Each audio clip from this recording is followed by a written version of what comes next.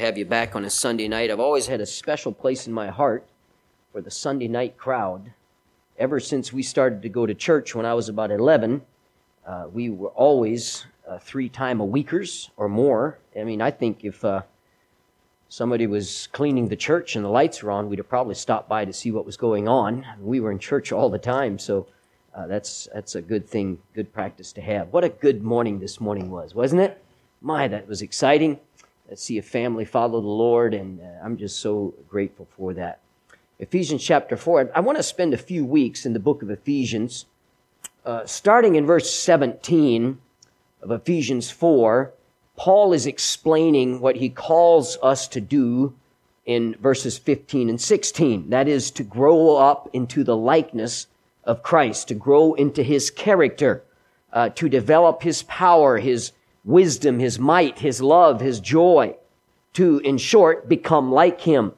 Now, starting in verse 17, Paul is explaining how we can go about growing into that. What we actually have in these verses is a detailed explanation by Paul on how to change, which is what I want to talk to you about for the next few weeks. Now, this is a momentous undertaking, changing. Have you heard the phrase, it's hard to teach an old dog new tricks? Sometimes it's hard to teach a young dog new tricks too. It's hard to get people to change sometimes. And we're going to talk about that, how to change. Look at verse number 17 of Ephesians 4. This I say therefore, and testify in the Lord, that ye henceforth walk not as other Gentiles walk, in the vanity of their mind, having the understanding darkened, being alienated from the life of God through the ignorance that is in them, because of the blindness of their heart, who being past feeling have given themselves over unto lasciviousness, to work all uncleanness with greediness. But ye have not so learned Christ. If so be that ye have heard him, and have been taught by him, as the truth is in Jesus, that ye put off concerning the former conversation the old man, which is corrupt according to the deceitful lusts, and be renewed in the spirit of your mind, and that you put on the new man, which after God is created in righteousness and true holiness. How to change. Father, I pray you'd help us tonight. You know that my heart is, just as I was working through this is such a, can kind of be a complicated passage, but I pray that it would be clarified for us, that the thoughts would be clear and communicated well. May we hear from you in Jesus' name. Amen. When you stop and think about it, our entire educational system, all of our social workers of our country, and even our government, what are they out to do? What they're really a tremendous number of people spend their time and their profession trying to get people to change. And it's not always a good change. Sometimes it's a bad change they're seeking, but that's what they're after. So how do you get people to change? And by the way, that's what preachers are doing too. I could put them in that list as well. That's what our churches are trying to do too. We're trying to get people to change and be more like Christ. So how do we do that? In verses 17 through 19, Paul gives an analysis of where we have come from. He kind of, if you will, gives a psychology of unbelief. How people's minds and hearts and lives work apart from the Lord Jesus Christ. Our lives, apart from Christ, are marked by futility and vanity. He says exactly that in this passage. The behavior of a believer is going to be radically different from that of the unconverted. So Paul reminds his readers of the blindness of lost people. Now, certainly no Christian should let such people influences and ignorant, I'm not trying to be mean, but ignorant to the things of God. People influence how we believe and how we behave. So in our lives, apart from God, we do an awful lot of work, but we don't accomplish anything. And that's where this idea of vanity comes in. Look what he says in verse 17, walk not as other Gentiles walk, in the vanity of their mind. So a lot of work, a lot of effort, but nothing is accomplished, therefore it's vanity.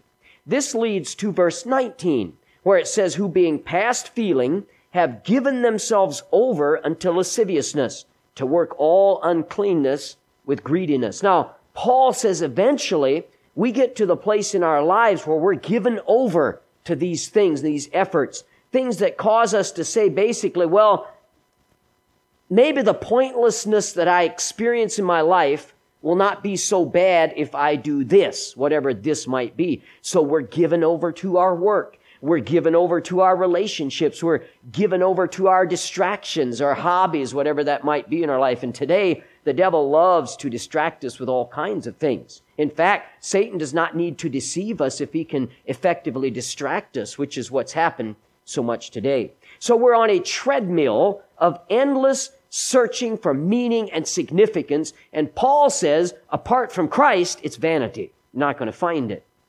But thank God that Paul doesn't stop in verse 19. By the way, verse 19 is where we have to stop apart from faith. Apart from God, we stop at verse 19. In Becky Pippert's book, Hope Has Its Reasons, she gives a story of a class that she took at Harvard.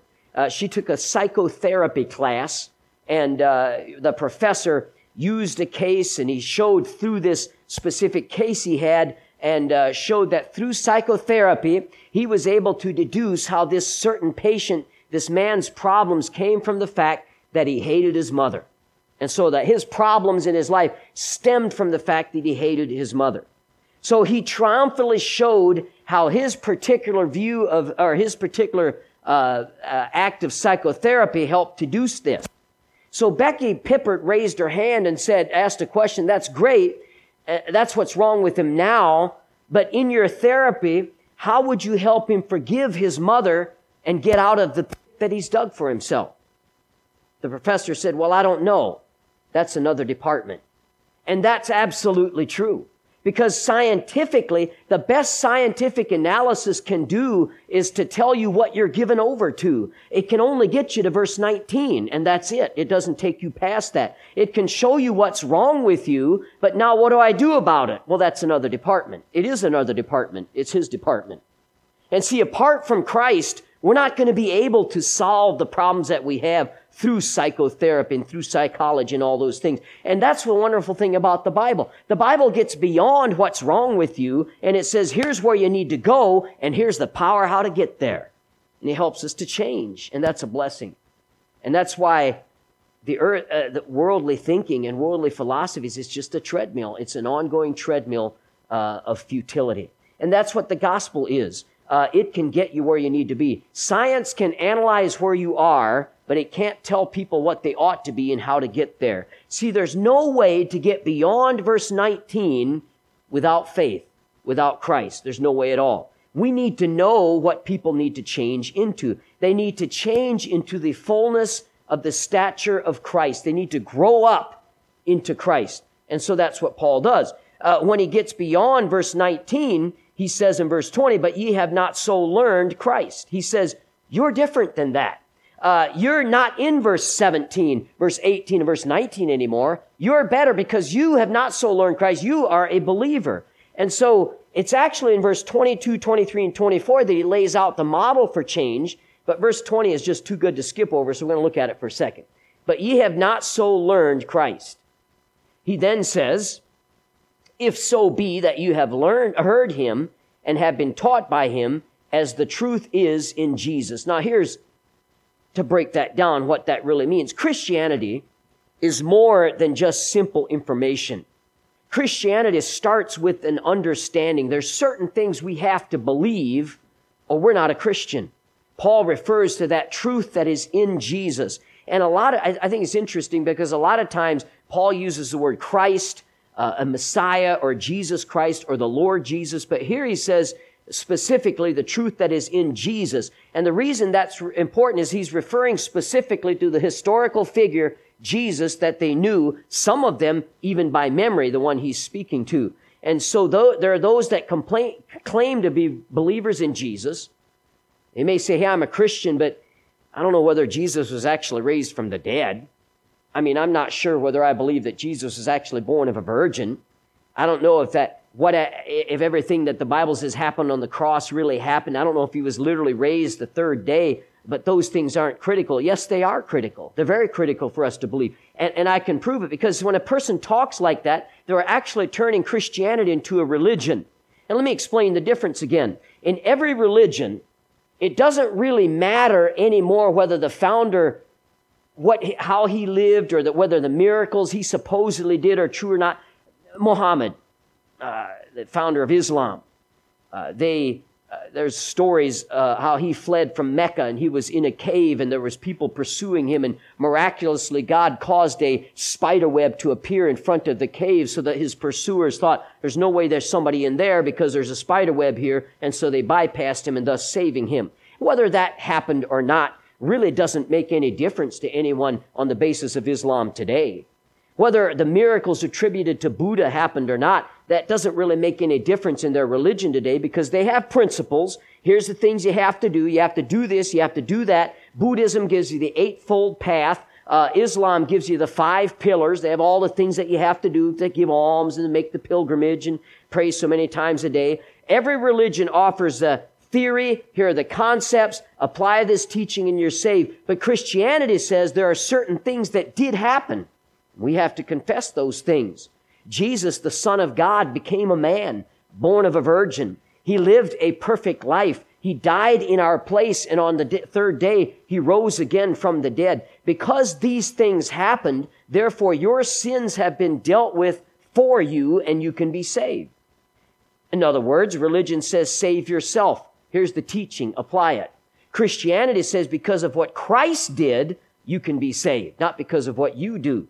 So he saves me, not myself. I can't save myself. Every other religion says save yourself. And these are diametrically opposed to one another. So Paul says if Jesus Christ had not been physically raised from the dead, you're still in your sins. It does not matter what you've done. It doesn't matter how much of the Bible you've read. It doesn't matter whether or not you've got a pile of good works to offer God. It doesn't matter. So you have 2 kinds of religion, really, Christianity and every other.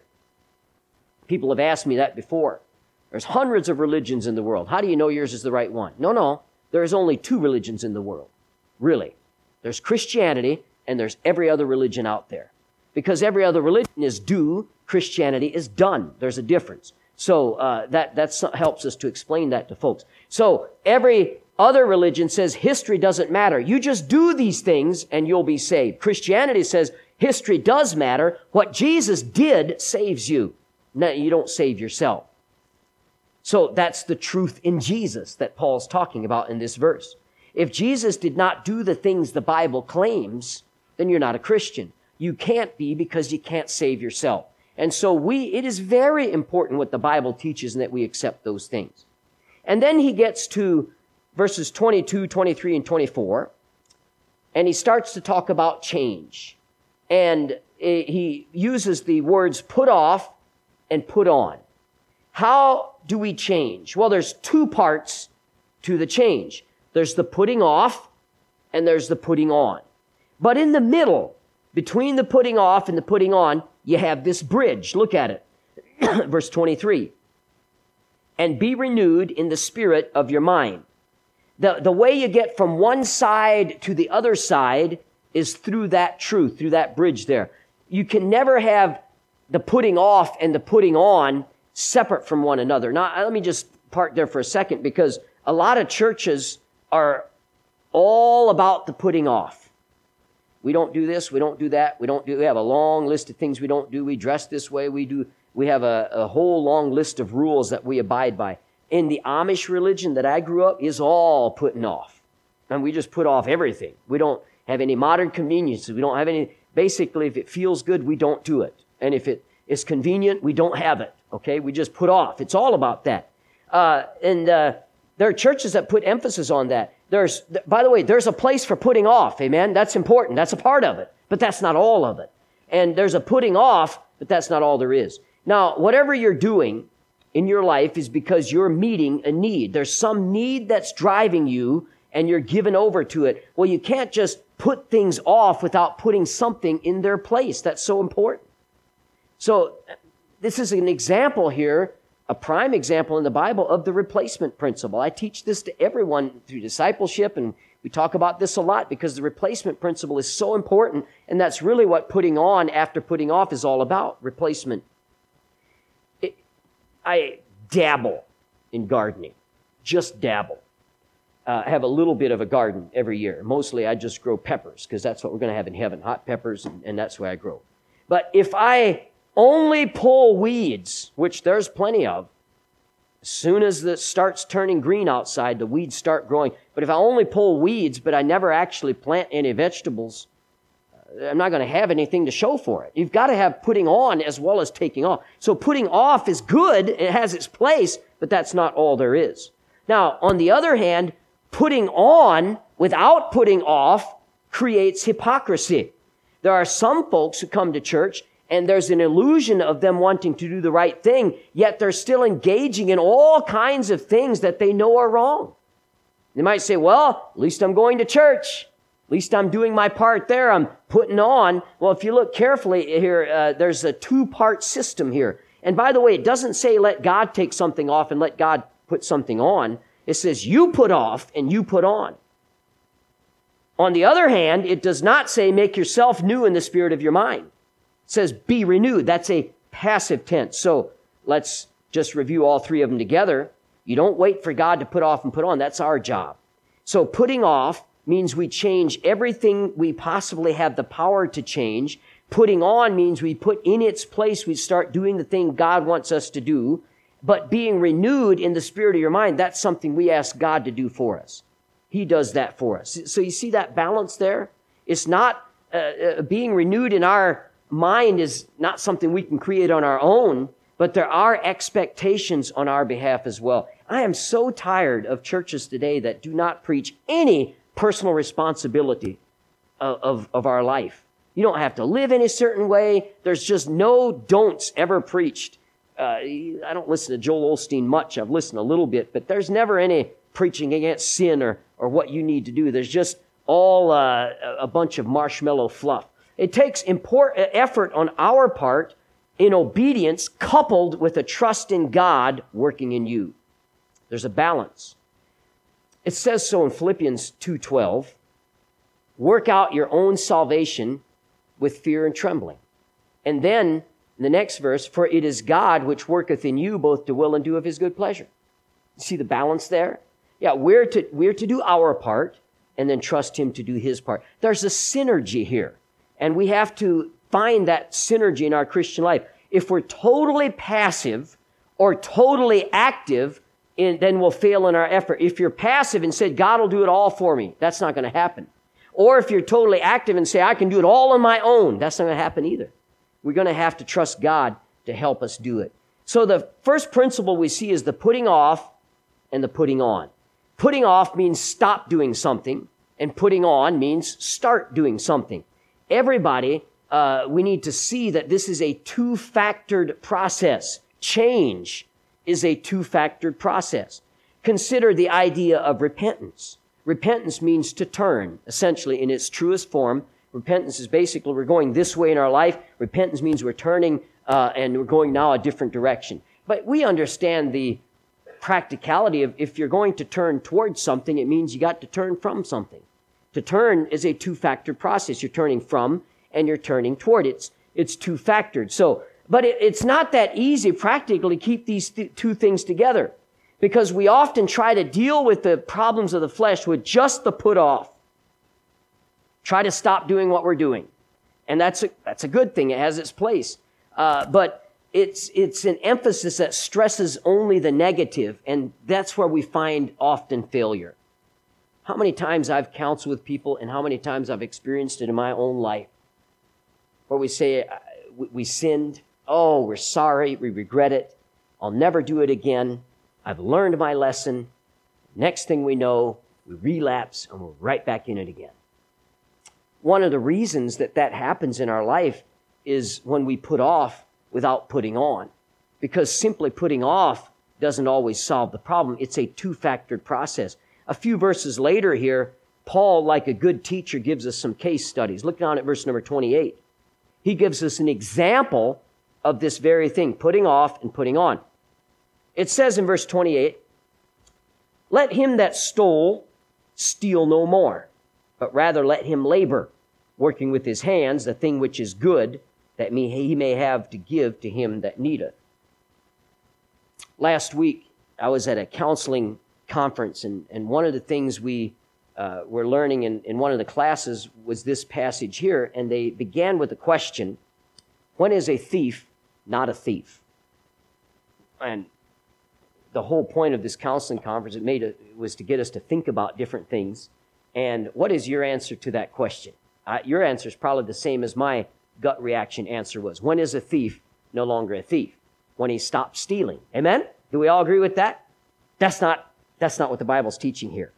That's not what the passage is saying. Because a thief who stops stealing is just a thief between jobs. Okay, nothing's really changed yet. If you just say stop, that's not good enough. A person who is stealing is solving some problem with his stealing. For example, take a young man who has grown up in a housing project. Last week, my daughter Barbara sent me a clip of the audio of a chapel speaker they had. And it was a man that gave his testimony, tremendous testimony.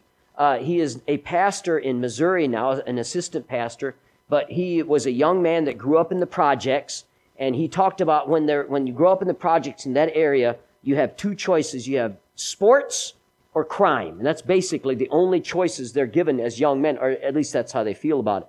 And he says he couldn't make it in sports, and so he turned to crime. And he joined a gang, and he ended up doing about 18 years, I think, in prison. He got saved in prison. He met his wife while he was there, and they're since married, and he's doing a wonderful work for the Lord. It's a great testimony and example of what God can do. But in our example, a young man hangs out with a gang, and the gang is now his new family, and so gangs do what gangs do. They steal. And he's not necessarily stealing because he has to steal because he's poor, but he's part of a group. So he gets caught. He stands before a judge, and the judge shows him some mercy and gives him a second chance. And he tells him, don't you see what you're doing with your life? You have to stop for the sake of your future, for the sake of your family. You've got to stop. Put off, essentially, is what he's saying. And what happens? Well, if he's scared or if he's talked into it, he might put off for a while, but he's still a thief between jobs. What does Paul say here? Let him that stole steal no more. That's the put off. But he doesn't stop there. So he says, but rather let him labor, working with his hands the thing which is good, that he may have to give to him that needeth. To put off stealing, you put on generosity. So this made me stop and think when they asked that question last week. And the answer to that question after we went through this passage is this: when does a thief stop being a thief? When he gives. Because there's a two-factored process. Really, a thief doesn't only need to stop stealing, he also needs to put on and ends up giving. Let me give you another example of this. See, that doesn't convince me. Well, let's go to Malachi chapter 3. You don't have to turn there, but let me read you what God asks when he asks a question. Will a man rob God? Yet you have robbed me. That's what God says. And this caused quite an offense. But ye say, wherein have we robbed thee? The response is, whoa, I didn't steal. I didn't take anything that wasn't mine. And God says in tithes and in offerings. So this is an excellent example of what we're talking about here. They, in their minds, they were not a thief because they had put off. We didn't steal. But God says, because you haven't put on, you're still a thief. That's something? So when is the thief no longer a thief? When he gives. When he has put off, when he has put on. Paul's trying to say here, you can't deal with our sin and you cannot change with just the put off. Real change is a two-factored process. There's a sense in which put off without putting on isn't only ineffective, it actually makes things worse. Let's turn, if you would, to Luke chapter 11. Keep your finger in Ephesians, but Luke chapter 11. I'll read you a very unusual passage here. Luke chapter 11, verse number 24. Jesus gives a very short parable.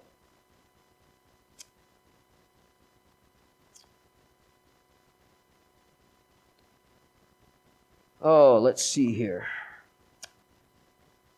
Look at verse number 23. He that is not with me is against me, and he that gathereth not with me scattereth. When the unclean spirit is gone out of a man, he walketh through dry places, seeking rest, and findeth none. He saith, I will return unto my house whence I came out. And when he cometh, he findeth it swept and garnished.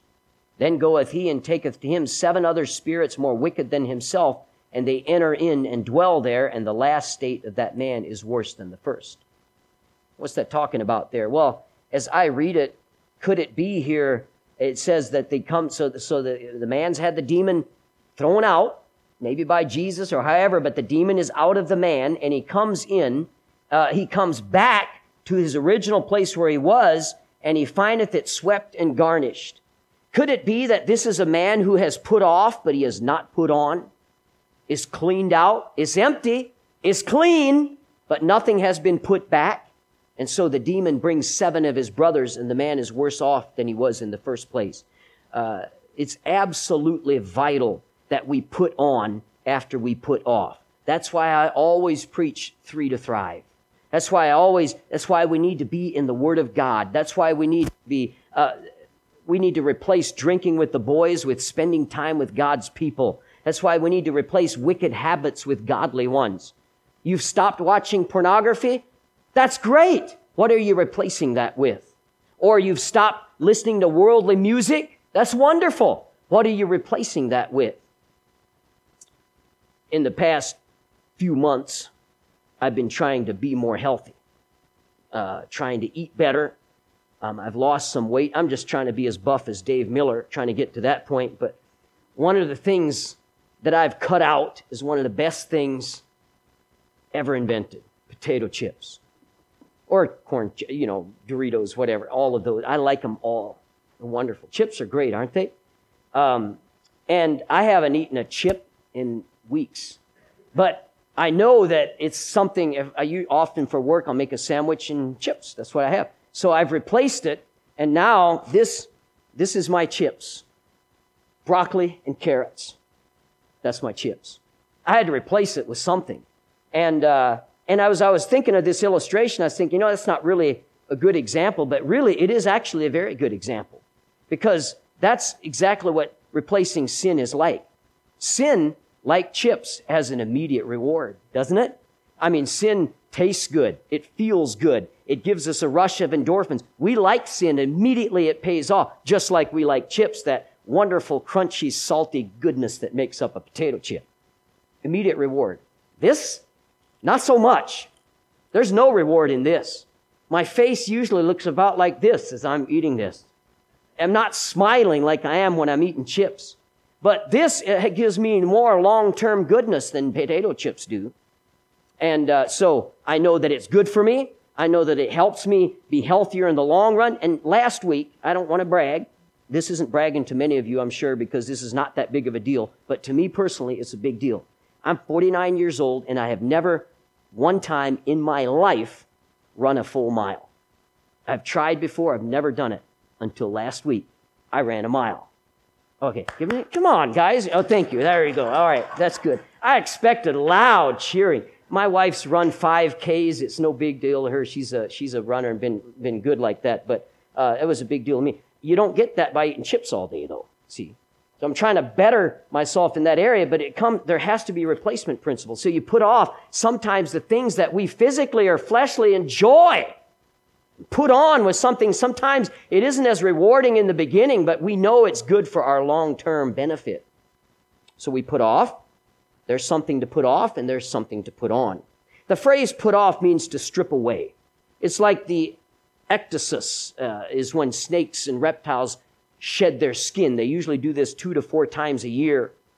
And we need to do that to the old man. It's dirty, it's filthy, it's corrupt, and we need to strip him off, to put him off when we're converted, and we're to see that he remains put off. Because if we're not careful, we'll be enslaved to our old ways of life. The Lord delivered us from when He saved us. We don't want to go back to living like that. It's depravity, and it'll eat into our lives. If it's not kept under control, it'll destroy us. Every day, what Romans 6:11 tells us, we must reckon that old man dead to sin, and ourselves alive to God. But not only is there something to put off or to strip off here, it's something to renew. The lost sinner has a mind that has been given over to vanity or futility, but the sinner's mind as it gives itself over to those things, is empty of value. And at the end, the result is judgment and hell. The Christian, on the other hand, is to walk with a renewed mind. When the Lord saved us, He made us alive in Christ. Ephesians chapter 2 talks about that. And part of that new life involves the renewing of the mind. The Bible talks about that as we allow the Word of God to renew our minds. The Christian life begins in the mind. When the thinking has changed, our life changes along with it. When our minds are set on things above, not on the things of this world, our lives will follow the direction of our minds. We need to be mindful of the things that we think. We should strive each day to fulfill Romans 12:2, and be not conformed to this world, but be ye transformed by the renewing of your mind, that you may prove what is that good and acceptable and perfect will of God. If we can ever get our minds right, our lives will be right. If our thinking is on the right path, it'll put us on the right path. If our mind is right, the rest of our life will follow that course. The mind of the lost man will lead him ever further away from God, ever deeper into sin. The mind of the saved man ought to always lead him closer to God, ever deeper into holiness. We must be decisive and take control of our mind. Paul says, taking every thought captive. And that's what we have to do. Has your mind ever wandered and you got to kind of stop it once in a while? Oh, stop thinking about those things. We talked this morning about hatred and bitterness. Sometimes we're not careful. We start having negative thoughts about people and our mind just tends to go, and we've got to take that thought captive, like a cowboy lassoing it and bringing it back, hog-tying it, getting it into order to where we're controlling that. And then there's something to put on. We're to strip off the old man of sin. We're to put on the new man created in righteousness and in true holiness. The new man was born in us when we were saved. When he was created, we were given the ability to live lives that are pleasing to the Lord. When he saved us, 2 Corinthians 5:17, he made us into a new creature. This new creature loves the Lord and loves the things of God. He desires to serve God. He's been empowered to walk in the will of God. Our responsibility is to let this man out, to let this man live. Now, here's where it becomes very, very simple and elemental, if you want to use that word. How do you make the new man, how do you make him be more controlling of us than the old man or the flesh? Who is going to lead your life? Who's going to be in charge, if you will, of your actions? And this is very, very, very simple. You might come tonight and you think, man, I got to get some deep truths. It's not here for you tonight. I got something very simple for you. It's all who you feed. If you feed the old man, he's going to win. If you feed the new man, he's going to win. You want to know why you struggle and you can't overcome sin and you can't overcome certain areas of your life? You're not feeding the new man.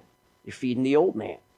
And that's why I just had somebody the other day, doesn't ever go to church, doesn't ever crack his Bible, and he's living a defeated life. He's discouraged and doesn't know why he can't have victory, and he doesn't know why, and he wants to do this all apart. And I tried to explain, you're doing nothing to feed your spiritual side. Nothing.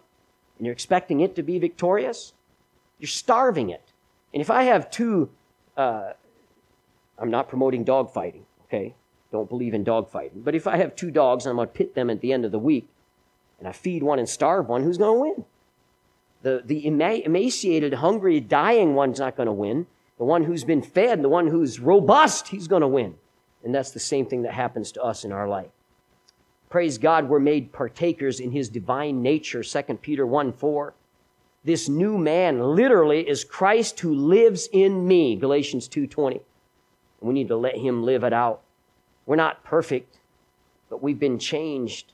We must actively yield ourselves every day to the Holy Spirit, and we need to allow him to walk in us day by day, Galatians 2:20 again. We no longer walk in the rags of our sins. We put off the old man of sin and put on the new man who is made in the likeness of God. So I ask you tonight, how are you doing in this business of serving God? Are you victorious, or do you constantly face defeat? Are you living a life that's different than the world around you? Can you honestly say that your life displays the Lord Jesus Christ to the world? If you're like me, we struggle, amen? We struggle. It's a daily struggle. And so we need help to get our mind in the right place many times. We need God's help to do that. And so it's a constant putting off of the old and putting on of the new, a constant replacement principle. And sometimes, I can tell you, it ain't pleasant. It's not. The easiest thing in the world, open up a bag of Cool Ranch Doritos. Amen? Doesn't that sound good? Yeah. But what's good for us? And so we apply this to the flesh and to the spiritual. What's good, what feels good and what tastes good and what we enjoy isn't always what's best for us. We need to take those thoughts into captive, and we need to be in control. Our will needs to be in control of our flesh, and we need to live that out. So how to change? Well, the first lesson we took tonight, and we'll talk more next week, but the first lesson is put off and put on. Don't only put off and don't only put on. It's a two-factored process. You put off and then you put on. What you take out of your life, you replace with something new. And that will help us as we try to grow closer to the Lord. Thank you, Father, for